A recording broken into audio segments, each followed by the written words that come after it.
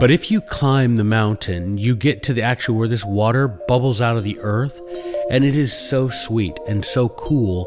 And you end up having an experience that is so sublime that it transcends your little picnic next to the stream. You are listening to And If Love Remains, a unique show spotlighting people, ideas, science, culture, and art.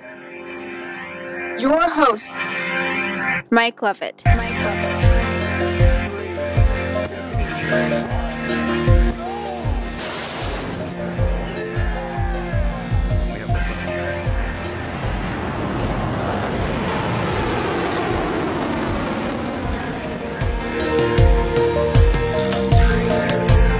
Rachel, you are right.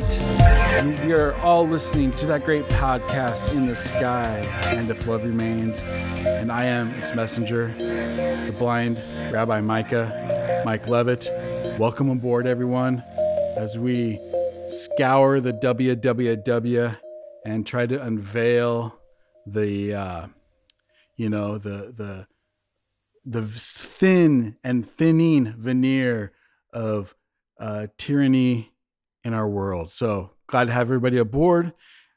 Excited to have with me today in his studio, the man, the machine, the legend, the great doctor himself, Joey Wolverton. Welcome back to And If Love Remains. I am very excited. Which you can get on Amazon. And I would. It's Algernon Sidney and the Restoration Crisis. I think that's the second volume, and the first one is Algernon Sidney and the Republic or something like that. Jonathan Scott, traditional spelling of both those names, and Algernon Sidney. If you put that in the search bar at Amazon or any of your like Abe books or any of your used book stuff, you'll come up with it. I would probably buy it used because buying it new through I think it's published by Cambridge, but buying it new is crazy spendy. Yeah. But as I said in the video, I support buying the crazy spendy versions because, he's an academic, he's a professor. And so the money he gets from his books is much appreciated. Speaking as someone who was an academic and made most of his living from book sales, I know that he would appreciate that. And gosh, his insights were incredible. And we've talked about Algernon, Colonel Sidney on the show before several times because I know he's one of your great heroes.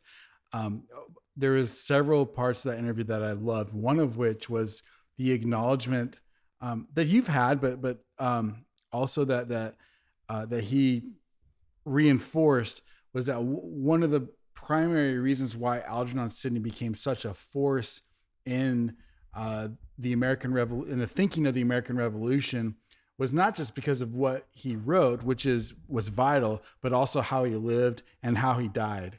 And I think it's important that we, in a way, tie those acts together, because it just adds so much gravitas to what he said. He put his life not just on the line, but he died for his principles.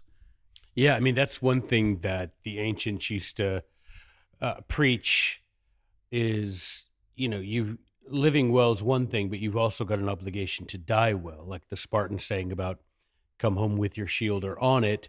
You either are victorious on the battlefield or you die trying.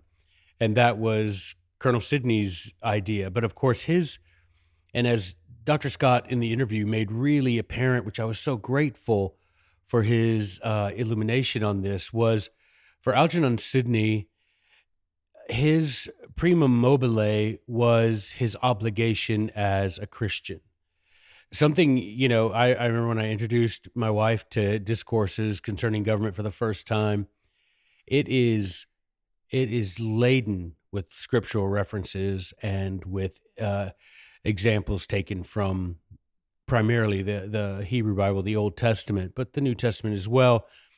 And for Colonel Sidney, his obligation as a Christian to not only to love his neighbor by warning his neighbor, but also to stand for the principles of individual liberty he, in his estimation and in mine as well, the atonement of Jesus Christ was the ultimate sacrifice to vouchsafe the right of individual liberty, agency for mankind. And so on the scaffold, as you know, when he gave his speech to the sheriff there to be read later, he says, he's like, I trust that God will accept this sacrifice that I'm making, and I know that he looks favorably upon those who sacrifice for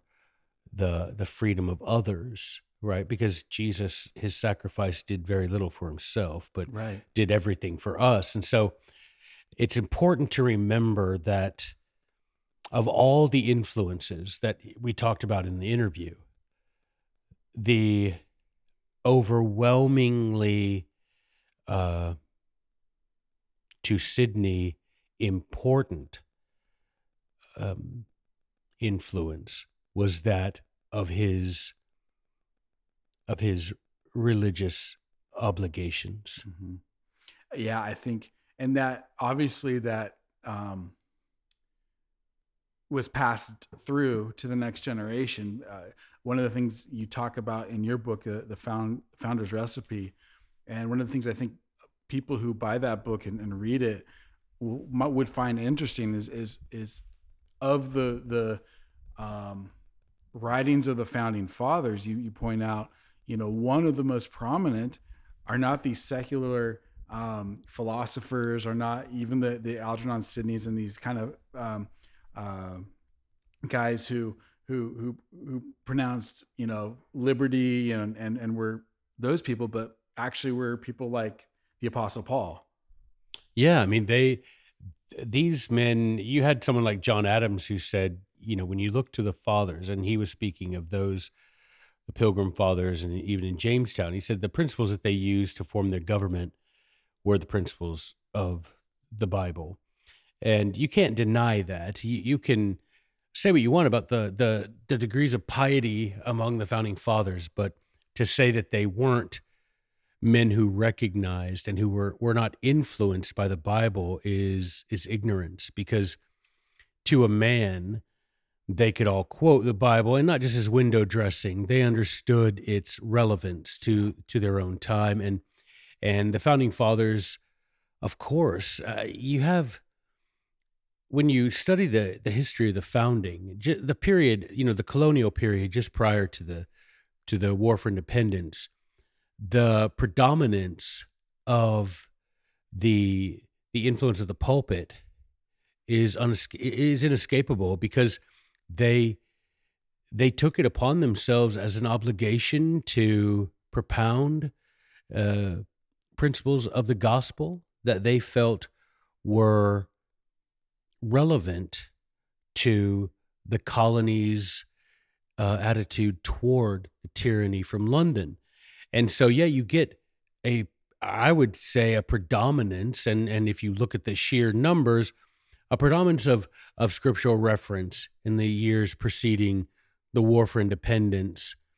After that, of course, it declines, because you have an independent country looking more toward the actual day-to-day governance, right, as opposed to the principles upon which that government should be founded.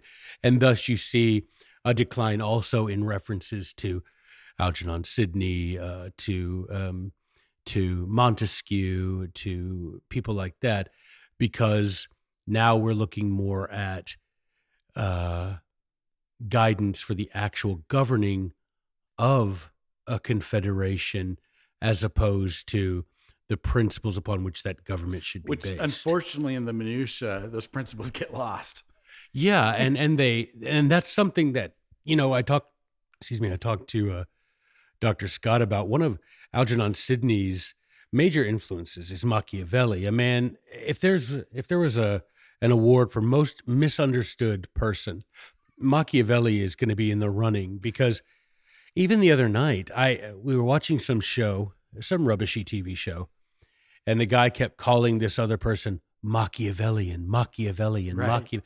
I guarantee the man, first of all, couldn't spell Machiavelli. Second, has never read a word Machiavelli wrote. But Algernon Sidney and many of his contemporaries in England, the English Republicans, uh, were seeped in Machiavelli's writing, principally. Nope, that came out funny. Principally, Machiavelli's discourses on Livy, not the prince. Today, if you ask people who fancy themselves informed, and you say, what did Machiavelli write? They'll say the Prince, which he did write the Prince. But the work that was most influential, not only on Sidney and his contemporaries, but on our founding fathers, by far, was Machiavelli's discourses on Livy. So Machiavelli basically read Livy and then wrote what he understood from Livy. It's sort of his commonplace book while he was reading Livy. And Algernon Sidney drew so much of his inspiration from Machiavelli, and so did people like James Harrington and John Milton and other contemporary Republicans. But something Harrington said, and just paraphrasing Machiavelli, talking about these principles, he said that if you find your commonwealth drifting away from the principles upon which it was founded, then what you need is a generation of young men who are taught those principles again. They will draw the commonwealth back to that foundation, and he says your commonwealth would be eternal. And that's Machiavelli said that, and then Harrington sort of put it in a little different way, but that's what we need. And that is my reason for living, not exaggerating in the least. My reason for living is to help build that generation of young people who are educated on the principles upon which our Commonwealth was founded, and with the hope that they can draw it back to those principles. Right. And when you read these people, I think you have to, let me say this. People need to be able to think critically and need to be able to think logically when they read even the Bible. And the reason I say it that way is because, no matter, you mentioned the pulpit, for example, and how important, I think there was a time when the churches properly stood as a pillar against tyranny, right? Like it was like that was one of the stated purposes of the church. Absolutely. And they I mean, you think about the foundation of the church, and you had Christ himself recommending that you sell your cloak and buy a sword. He knew what was coming. And Algernon in Discourses says, we look to these, as he calls them, pagans and barbarians, and the way they defended themselves, the Spartans, for example, and the Romans. He said, but we as Christians, we should be as noteworthy for our armed and vigorous defense of liberty as were the Spartans or the Romans. We should do that. There's nothing in the gospel of Christ that forbids us from making a vigorous and armed defense of the liberty that God gave us. And so, I don't know if you know Paul Blair. He used to play for the Chicago Bears, and now he's a pastor and has a church down in Oklahoma. And something he said to me the other day, that he has a camp for other pastors to try and teach them these principles, and he's a really great guy. He said that he says he'll have a lot of pushback from people and say, we oughtn't talk about this stuff in church. Mm-hmm. And he says the thing that he tells them is, okay, I want you to list on a piece of paper the areas of life, the parts of your life over which Christ is not Lord. And those are the areas we won't talk about in church.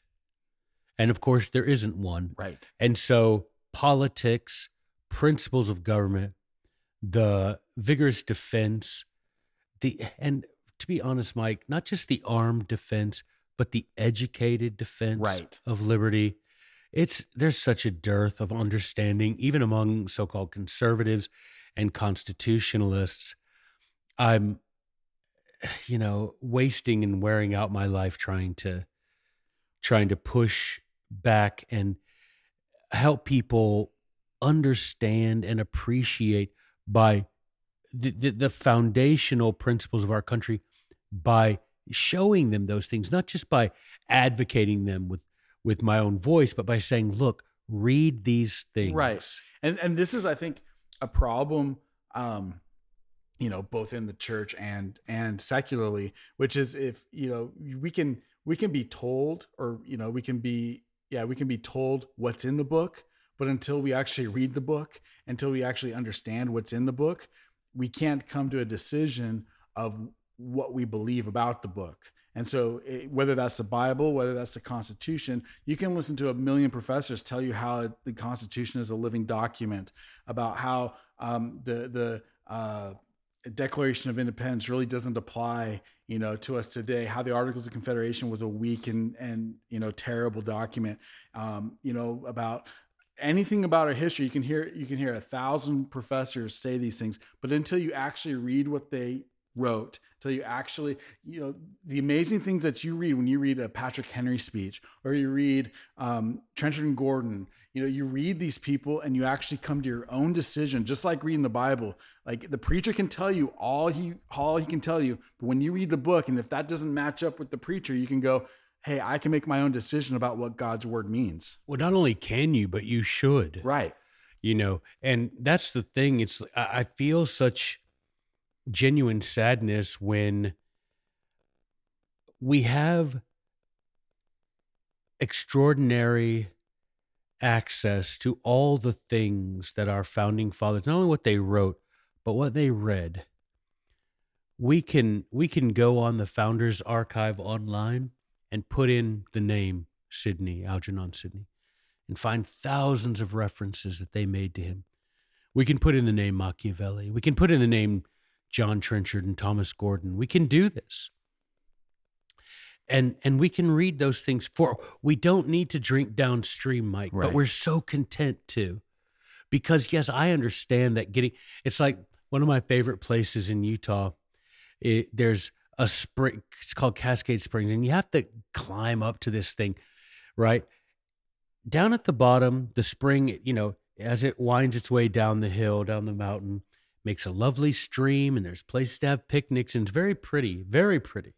And there's little wooden bridges, little wooden footbridges and everything. And it's great. But if you climb the mountain, you get to the actual where this water bubbles out of the earth, and it is so sweet and so cool, and it's worth the trip. And you end up having an experience that so sublime that it transcends your little picnic next to the stream. Right. Because you realize this stuff is bubbling out of the earth, and I'm putting it in my mouth, and it's sweet and cool. And I tell you, Mike, and but listeners, if y'all will just do that, do like I did, when I started this journey was, Dr. Vetterli saying, look at the index of the Federalist Papers. And I did that, but, also I had that experience of looking at one of the Federalist Papers, and it referenced the Abbé de Mobley, I remember, and asking my professor, who's the Abbé de Mobley? And he's like, I have no idea. He's name checked in the Federalist. Okay.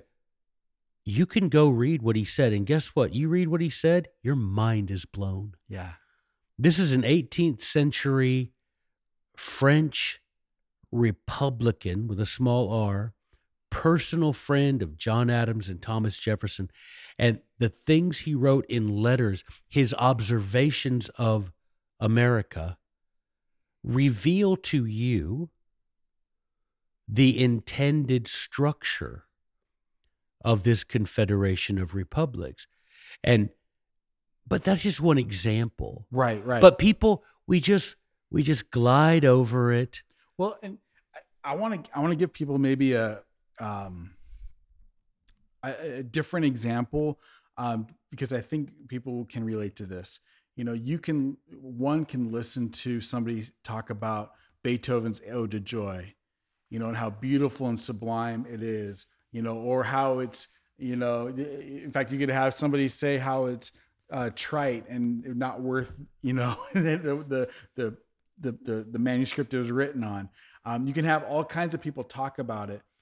But until you actually listen to the Ode to Joy, like, you have no idea what the Ode to Joy is or how beautiful it really is.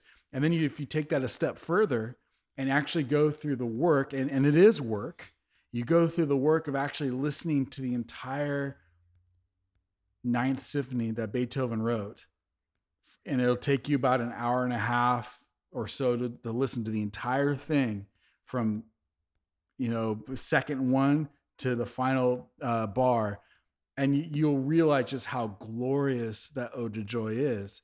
And then if you go through the work of just learning a little bit about Bach, a little bit about Mozart, a little bit about the people that Beethoven was referencing from, all of a sudden that Ninth Symphony becomes just the most glorious, the most beautiful. But try to do that without listening once even to the Ode to Joy, and you can't even understand what they're talking about. And in the same way, there's no way that you can understand or have any opinion of what a professor is saying about Machiavelli, about Algernon Sidney, about these guys, until you've actually done the modicum of work it takes to read it and understand it for yourself. Well, the first time a professor says so-and-so, Hitler was Machiavellian. Right. Machiavelli would slap the taste out of that professor's mouth if he heard him say that. Machiavelli was not in favor of power at all costs. He was not. In fact, that was the worst thing he said. The best way for a prince, as he said, a magistrate, to maintain any sort of authority is to be a virtuous man that his people respect, not to be bloodthirsty and power at all costs. But yeah, the funny thing is, it's like I said, Mike, we live in an era where we have access to all these things that I didn't have access to when I was first discovered. When I wanted to know about these men whose names. Okay, Joey Wolverton walking uphill both ways, and I'm just no. It's actually true. It was actually true, but I mean, I had to go to the library, right. Look in a card catalog. What's a card catalog? Yeah, and like most of these things, most of these things weren't in card catalogs, and so you'd try to find a book by, whatever name, and.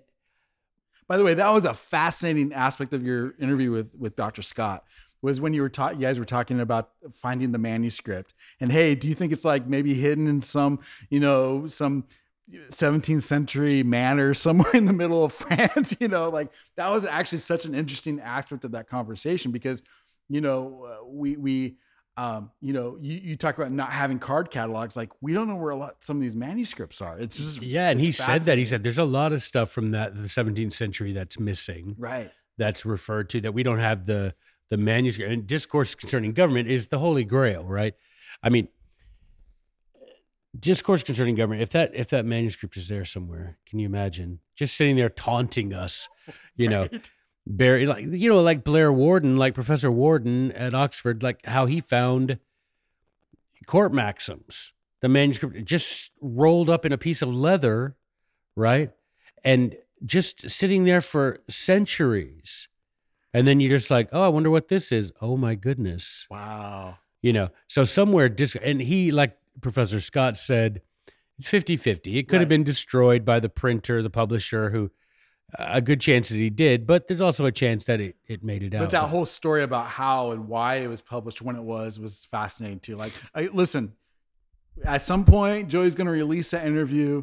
You gotta listen. Yeah, it'll to be that. later today. I'm definitely going to get it set up to release. Yeah, it's put so it on good. my Teacher of Liberty on YouTube. If you go to Teacher of Liberty on YouTube. But Mike, here's the thing, and this is what gets me every time. And I know I'm a broken record, but it's a record that needs to be listened to. We have access today that no other generation had, man. So I'm sitting here holding a copy of just the regular mass market paperback Signet version of the Federalist paper. The exact same, it's been years, but the same edition that I had in 1987 sitting in Richard Vetterli's office at BYU. And the index hasn't changed. And you just think about, if you really, really, really, like how the Savior said that, we should befriend the Constitution. Mm-hmm. Well, if you're someone's friend, don't you know something about them? Right. I mean, me and you, we've taken road trips. Yeah. We've got stoned. No, we haven't. We haven't really got stoned. We broke together. bread. We broke bread. We didn't get stoned. But you know what I'm saying? You spend time with them. You get to know what kind of food do they like, what kind of music they listen to, that kind of stuff. Well, I think if you're going to befriend the Constitution, you got to fine. It's one thing to read it, which I'm going to come out and say right now. I'm going to say the silent part out loud. Most conservatives have not read the Constitution. Yep. And when they say they have, they're lying. Yep. Because when I ask them questions about it, they come off with something from the Declaration of Independence or something straight out of their own head or something from a Supreme Court decision. Most of them haven't read it. Then you'll get that group that says they've read the Federalist. They're also lying. Okay? I'm sorry, but y'all are lying. And it's fine. I'm going to call you out. I'm going to call you out only because I'm calling you out because I want you to do better, man. Right. We can fix this. If we can do like Machiavelli and James Harrington said, if we can get this generation of people to become once again familiar with the principles on which you're founded. So I'm sitting here with this book, Mike, and if you were just to go through the index and just stop at a name, that you didn't recognize, and you're just going through and you're just like William Blackstone. Well, you see here, he's referenced 3 times in the Federalist Papers. Okay. And I would challenge people, find out why. And then you keep going down, and I'm going to just look at the next name that we find. Like name, I'm talking about like name of an individual, not like other things that we might not know anything about, like Greek confederacies and stuff, but just names of individuals. Let's see, who's the next individual we got? This is good radio right here. Yeah, man. I'm this digging is it. good radio. Let's see. I'm just looking for someone's name. He's being very specific, looking for somebody that we might know. No, I'm just looking for a name just to say, okay, Hugo Grotius. Hugo Grotius. Mentioned in the Federalist Papers. What do you know about? Why was he mentioned? Because you think of the thousands and thousands of people that these men read. Right. You got 2 already. I've just turned a few pages. You got, and I've skipped some, I'm sure, by just going quickly. Blackstone and Grotius. What do you know about those 2 guys? Next up, David Hume. Mentioned in the Federal. What do you know about David Hume? What can you tell me about what he's written? Let's see. And even taking, I think even if you took those names and just did a Google search, like did nothing more than look at nothing more than a first Google thing. search. Okay, here's the Abbé de Mobley that I was talking about before. Yeah. What do you know about what he wrote? Montesquieu. What do you know? Yes, many of you have heard his name, but do you know why he's mentioned what he wrote? Let's see. Samuel Pufendorf. Who I always... On the same page as Plutarch and Plato. Now you're going to say, Plato, I know you don't. But read Plato. Plutarch. Why is Plutarch mentioned? What do they talk about? What are they mentioning Plutarch for? Who's Samuel Pufendorf? Yeah. Why are they mentioning him? And like you say, Polybius. Who's Polybius? What did he write? Why are the founding fathers mentioning him in this Federalist Papers that were written as letters to the editor? These aren't scholarly dissertations, y'all. These are letters to the editor meant to influence common people. Why would they be in these letters be mentioning Polybius and all of these names? And I'm just, like I say, I'm sure I'm missing a bunch of them just by going so fast. But Let's see, who would be the next one? I'm just going through real fast, and I'm not getting them all because I'm not interested in making it comprehensive. It's just an example, right? Who's the next one mentioned here? Let's find a guy. Tacitus. Do you know who Tacitus is? Why is he mentioned? Why are they mentioning him in the Federalist Papers? Right. What did he do? What did he, you've got Machiavelli, you've got Caesar Beccaria. Cesare Beccaria? Why are these guys mentioned? See, and the reason, and it's not just like it's not just academic reasons. No, why we need to know this stuff. No, it isn't. Because like you said, if you do a simple Google search, right, and you're like, you imagine the time that most people spend scrolling some social media. I don't know. I'm not slagging that off. We all do it. I'm not slagging that off. What I'm saying is, you've got to prioritize stuff. If you say, I don't have time to do it, what you're saying is that thing's not important to me. Right. And so if you can put down TikTok or Instagram or Facebook, depending on how old you are, you can put down that thing and spend 10 minutes saying, you know what? I'm going to find out why the founding fathers are quoting Plutarch. I want to know who the hell Plutarch is, and I want to know why they are quoting him in the Federalist. These aren't scholarly discourses, y'all.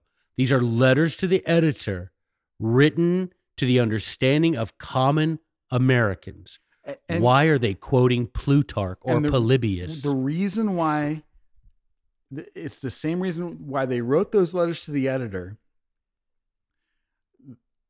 They felt that information was important for for people who want a Republican form of government, who want a free society, that they need to understand those people. And they were, and to understand, they assumed that you already understood, but they were referencing saying because this guy said this is why we should live this way or do this thing. And if we don't have, what I'm trying to say in my roundabout, strange Mike Levitt way, is I'm trying to say that the not knowing this stuff has consequences. And I think one of the consequences that we have, very practically, it comes down to even things like you just had an article yesterday about what's happening in Texas with the razor wire. Now, not understanding what they were reading or what the Constitution says, what they were writing in the Federalist Papers, and what all that was grown from, the ground that those plants sprung from, has consequences to this day. Yeah, I mean, it doesn't matter that you know who Hugo Grotius is. Right. But it matters that you know why he was important to the founding fathers. Because I'm going to tell you something. Everything going on in Texas right now, if you read the first 10 pages of Hugo Grotius's the Laws of War and Peace, you would have a greater understanding than you do right now. That's 10 pages, Mike. If you read Hugo Grotius, and the founding fathers, as you saw, he even appears in the Federalist Papers. We're not talking the letters that Jefferson and Adams wrote to each other that are just dripping with names of philosophers and thinkers and writers. We're talking the Federalists. We're talking letters to the editor, written down to the understanding of common people. These aren't Princeton grads exchanging names. Right. This is a guy saying, hey, you know what Grotius says. And the common people back then be like, yup. Now, do you need to know? There's not going to be a celestial exam. But what there is there is an examination of each one of us every day on, do we know the principles upon which this country is founded? Because guess what? If you're fighting for something that you think is the Constitution, but it isn't, you're fighting against the Constitution. That's right. Whether you like it or not. Now, Pufendorf has a great essay in his book, The Whole Duty of Man. He has a great essay where he says there's voluntary ignorance and involuntary ignorance. Involuntary ignorance is like you don't know, and you don't have a way to know. Voluntary ignorance is you could know, but you choose not to. So he's like, you're going to be held accountable for that. Now, Pufendorf says you'll be held accountable to God for refusing to use this ability that he gave you to use your intellect, to use the time that he's given you to educate yourself on these principles, because he says they're eternal, they're natural. Well, you can say something as simple as, do you know how many times I hear people say, we're a republic, not a democracy? Right. No, we're not. You ain't going to find the word democracy in the Constitution. Well, you ain't going to find the word republic either. I'm sorry. It's right. That's absolutely true. And people are like, we're supposed to be a republic. No, we're not. Right. Genius. We're not. Read the bloody document. Right. First of all, it says the only reference is that the United States shall guarantee to each state a republican form of government. What does that mean? What is a republican? You don't know. You're just saying it because it sounds conservative. It sounds the opposite of the bad guys. And I get that. We want to sound the opposite of the bad guys, but we need to be better than the bad guys. We need to be able to back up the things we say. We need to be able to sound authoritative because we are authoritative. Right. There is power. There is power in antiquity. There is power in these names. You get and you say, it is like Hugo Grotius said. It is like Samuel Pufendorf said. It is as Algernon. I'm telling you, I've been putting out to my bosses at JBS, I send out these quotations from Sidney that I'm putting in my book. I mean, this guy, if you don't love Algernon Sidney, I don't love you. Because this man came correct with his stuff. You know, even mentioning the I word, insurrection. He's like, right. Why would an insurrection be bad if you're being ruled by a tyrant? Wouldn't insurrection be good? Yeah. Absolutely. I mean, and then you got Grotius last night. I put a big old chunk of Grotius in it where Grotius says, well, you as a Christian are a soldier in any war where you are required to protect the innocent. Mm-hmm. Well, that's what you're doing in Texas. You can put that shiny patina of politics, but I'm going to be that little fingernail of truth. The fact is, there are innocent people being affected by the federal policies down there. And whether you consider it an invasion or not, you have an obligation to protect the innocent as a Christian. That's right. And you stand down there and you do that. I don't care about Governor Abbott. I don't care about Kim Paxton. I don't care about Joe Biden. They could all, as Jefferson said, be sunk to the bottom of the ocean, and I wouldn't blink and wouldn't care. But what I do care about is, do I have an obligation to protect the innocent insofar as I am able? Yes, right. You do. Big old chunk of Grotius saying that kind of stuff. That's, you see, garbage in, garbage out. Well, really good philosophy in, really good philosophy out. You want to understand the Constitution and Declaration? You don't understand them if you haven't read Sidney, if you haven't read Grotius, if you haven't read Polybius, Plutarch, Pufendorf, these guys whose names I just read from the Index of the Federalist, or even the Virginia Resolution, or you don't. I mean, Google is your friend, man. Yep. And also you don't. What's funny, you don't understand the Federalist Papers if you haven't read it, but you also don't understand them if you haven't, listened to or read Patrick Henry, if you haven't read Cato, if you haven't read. And it's real easy. You can type in Online Library of Liberty, Cato's letters, and just read the table of contents and be like, dang, I want to read what he says about this. Because I used to do that series on TikTok about what Trenchard and Gordon wrote 300 years ago today that's completely applicable to our own day. Everything. This is what I'm going to tell you to do. I'm going to give you a little homework assignment. So Thomas Gordon wrote a series of letters called The Independent Whig. So I'm going to tell you, go to and read, just Google this, Thomas Gordon, Independent Whig, and read letter number 1. And it will enlighten you today more than anything you hear from these vacuous, so-called conservative talking heads that dominate social media. Right.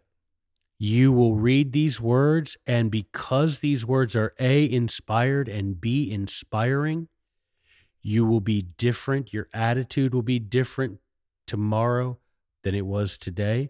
And you will have a new understanding of what the battle really is. And this is a letter written in 1720. Yeah. I haven't read it, so I'm going to. I will take on that homework assignment today. Take it on. Take on me, in the immortal words of Morton Hart. Take on me. Take on me. Take me on. I'll be gone in a day or two. I can't do it, man. That's wonderful. But I think, and what's funny, so needless to say, is I'm odds and ends. But no, I shouldn't. I shouldn't quote the immortal aha. In the immortal words of Morton Harkett, take on me. Take me on. For I'll be gone in a day or two. And then you'll wish you've taken me on. Oh, Shakespeare couldn't have done it better. He could not have. Oh, but yes, I will take that on. And I can't help myself. Now it's in your head. Just, you know what? Just like in the immortal words of Dolores O'Riordan, it's in your head. Zombie. Zombie. In your head. Zombie. Oh, I wish I could play the straight man right now because that's really funny. With their tanks and their bombs. Their bombs. And their guns. Oh. They're still fighting. Are they? Are they? They're still fighting in your head, Mike. Michael, you know they're still fighting in your head. With their tanks and their bombs. With their bot tank. And their guns. Oh, man. Yes. All right. So, yeah, we got our homework assignment from Professor. I never give homework, but I'm just going to tell you, man. Do yourselves a look, it's like with anything, man. Excuses or decisions. Mm-hmm. It all comes down. All things are one great compound. Isn't that amazing? Yes how that or no, out? black or white. Do it or don't. But it's the eternal law of the harvest. It's the eternal law of the harvest. That's exactly right. It's like what I tell my piano students. I'm sorry your grandmother died. I'm sorry you weren't able to practice. And I literally mean that in the deepest, sincerest way. However, it does not change the fact that you're no better today than you were last week. Oof. You heard it here. Mike Levitt doesn't care if your grandma dies. That's exactly what I said. Oh, your grandma's dead? Yeah, well. Well, so you should have worn a mask. You should have worn a mask. I guess you shouldn't have mouthed off on January 6th. Right. But, yeah. R.I.P. Grandma. No, I think, but that's what I'm talking about. Like the consequences are deep. And like, for example, I'm sure you saw the big hoorah with Carrie Lake getting bribed but like, does that surprise you at all? Well, it doesn't surprise me. First of all, she wasn't bribed. Okay, bribe is a word That's with true. a definition, and she wasn't bribed. But does it surprise me that I'm shocked that people are shocked? Right? Like, isn't I this think, like a daily I think it sounded occurrence? almost, like Leave It to Beaver level corruption. Right. Hey, Wally, I'll give you a quarter if you don't run for class president, Wally. But don't No, tell anybody. Beav. Don't tell anyone. Don't tell anyone. No, Beav, you can't buy me, Beav. I'm going to run for class president. But gee, Wally, people will think you're really what did they say back then? I don't know. You're really a square, Wally, if you run for president. That's right. No, Beav, you can't afford, that's the level of corruption. Because you've got, Mike, come on now. Come on now. The stuff the Biden crime syndicate has done Oh, right. makes offering $30 million to Carrie Lake seem straight out of Mayberry, man. It's true. It's true. And the point is, like, it gives you, when you read the stuff that you're telling us to read, like, it makes it clear, like, what's happening, and it makes it like, dude, you become a prophet because Right, you're like, right. oh, it's all happened before, and here's how it happened. But to make it clear, I'm not telling you to read this, man. I'm just saying, if you claim to be a friend of the Constitution, if you claim to be someone who wants the Constitution followed, if you claim to be someone who reveres the Founding Fathers, then, you know, do more than draw nigh unto it with your lips. right. Do more than, have podcasts by fill in the blank, vacuous, empty-headed, conservative pundit, and spend that time today reading something the Founding Fathers read. That's the thing. With so many, when it comes to conservatives, with your lips you draw nigh unto the principles of Republican government, but with your time you are far from it. Come on, do a little bit of the heavy lifting. It's time we stop eating the fruit of trees we didn't plant, drinking the water from wells we didn't dig. We haven't even taken the time to prune the trees or keep the well clean.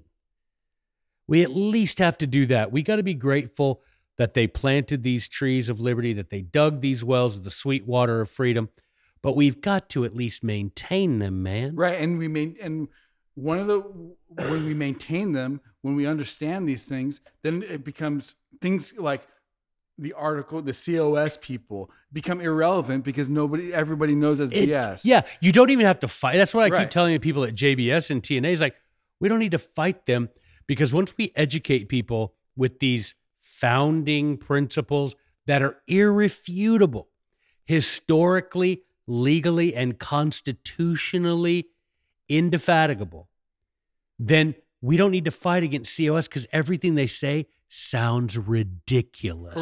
Right. It's blah, blah, blah. It's right. It'd be like me, honestly, coming on and telling people how to be a better concert pianist. What you need to do, you see, what happened was I will only hit my C note and then my B sharps, and what it creates a symphonic, crazy, cacophonistic sound of joy. You know what I'm saying? It's like, that's what it would sound like. Right. It would be like all snaps and buzzers, the nonsense that Convention of States trademark, because they have trademarked that phrase because it doesn't appear in the Constitution. They have trademarked that phrase. So there you go, COS. I'm looking out for your legal protections. So the Convention of States, registered trademark, the stuff they say, the nonsense they put out sounds ridiculous to people who truly know the principles upon which this Commonwealth was founded. right. And Period. And there's so many of those. We mentioned the COS peeps, but there's a bunch of those types of things that we can just lay aside and actually get to them. I'm looking at you, Ben Shapiro. Right. Dennis Prager. Dennis Prager, I'm looking at you. All you guys. Steven Crowder, see ya. Bye-bye. Yeah, because it's all silliness. It sounds so vacuous. Right. So Mark Levin. Mark Levin, the great one. Right. I mean, if you got to give yourself your own nickname, dude, come on. Yeah. There's you got some... you got little little boy man syndrome if you're giving yourself your own nickname. Come on. But the point is, yes, all of that stuff sounds so silly, so infantile, so uneducated, and so uninformed. Once you yourself, and I'm not talking about you got to get a PhD in the founding of the early American Confederation. I'm not talking about that. I'm talking about do what I did. You claim to like the Federalist Paper. You claim to love, I'm going to quote Madison, the Federalist Paper. Come on, man. Come on. Do yourselves a solid. Go to the index. Pick out one of those names I just did. Google it and spend 5 minutes reading. Not reading about that guy.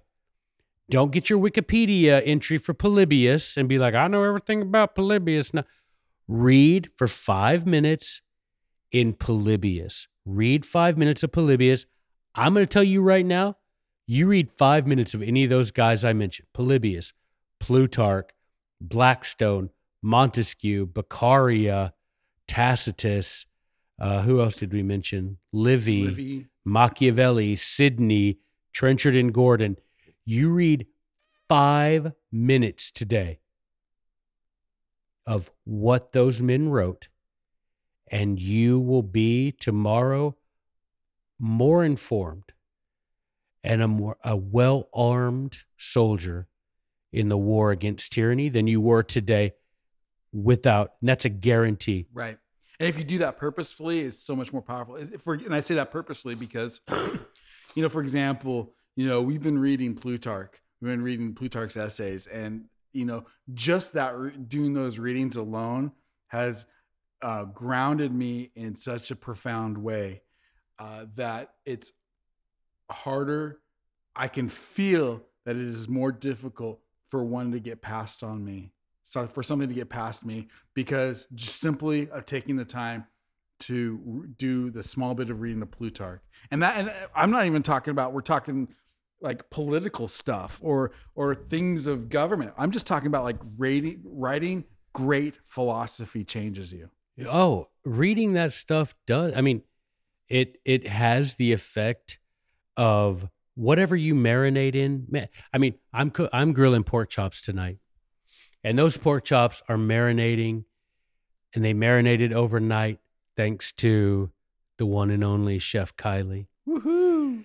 But guess what? Why do you marinate those things overnight? Because that you want that flavor to sink in deeper. If you marinate it for an hour, it'll be superficial. You marinate it overnight, it sinks deeper into the meat. The same with this stuff you're talking about. If you marinate in Sydney, those principles are going to deeper and deeper and deeper. That's why our founding fathers could just talk about these things hardly referencing the author, because they had, since they were little boys, marinated in Trenchard and Gordon, Algernon Sidney. Well, they become symbols, and so if you just say their word, all of a sudden that means it means a certain thing, and it implies like certain principles that you can't get around because you've marinated in those things. You know what I mean? Yes, but your life is like that, right? Whatever you marinate in, what is it that the Bible says? Out of the abundance of the heart, the mouth speaketh. Yeah. Well, there you go. You're going to talk and you're going to understand those things that you take in. Plutarch says that himself, right? Mm-hmm. On how to be a good listener. He's like, you want to take things in. The more good you take in, the more good will go out. The more you will appreciate the good in others, right? And so if you could just do that, if you could make that decision today to say, even if you doubted what we were saying, and you said, you know what, just to show that Joey is just full of it, I'm going to take and I'm going to read 5 minutes of Algernon Sidney today, just to show him that I got nothing out of it. Guess what? That ain't going to happen. You are going to get in touch with me. Nice reverse psychology attempt there, Joe. No, I'm being honest. It's like I just used to do in school. Don't do it. Don't look do me it. up. Whatever you do, don't read it. Yeah, look me. Yeah, you know how they say like, this is a book that a man got his head cut off for. You don't want to read it, but no, you do. And what's going to happen is you're going to look me up on the socials, and you're going to hit me with things saying, you know what, I got so tired of hearing you say it. I thought I was going to do it just to refute you. And I read it and my eyes have been opened. I'm talking 5. And dude, what's going to happen is that 5 minutes is going to turn into an hour. Right. because you're going to be like, I don't want to stop reading this because I've never read anything that inspires me and illuminates my understanding more than this does. Right. Period. And that's without knowing his life. And then when you realize what he did with his life, and you're like, whoa. Well, when you realize that he dude. sealed his testimony with his blood, you're like, well, that guy meant what he said. Right. That's a lot different. It's a lot different. I mean, you think about the Savior. If he'd been standing there with Pontius Pilate and he's like, look, man, if you just go home to Nazareth and chill, we can just end all this. If Jesus had been like, you know what? That's a good point, man. Let's condemn Barabbas. That's a good point. No one would know his name. And the same with Algernon Sidney. If he'd been there in the Tower of London and Charles II would have said, look, bro, you can go home and just chill. Just shut up for a while. Chill. I mean, because he was 60 years old. And he's like, if you just chill, go to your big old house down in southern England and just chill. I'll let you go. If Algernon Sidney said, you know what? Cool. And Charles had said, but, you know, we're also not going to publish this book. And he'd have been like, you know, that's fine, dude. No one would know him. Even if they did, Mike. Yeah, if they published discourses and dude had taken the deal. Dr. Scott says that. Yeah, exactly. He literally says, well, one of the reasons why he was so impactful to the founders is because of his death. And it resonated with, you know, Madison, and it resonated with those guys. Yeah, the immortal Mercy Otis Warren, rest in power, Mrs. Warren.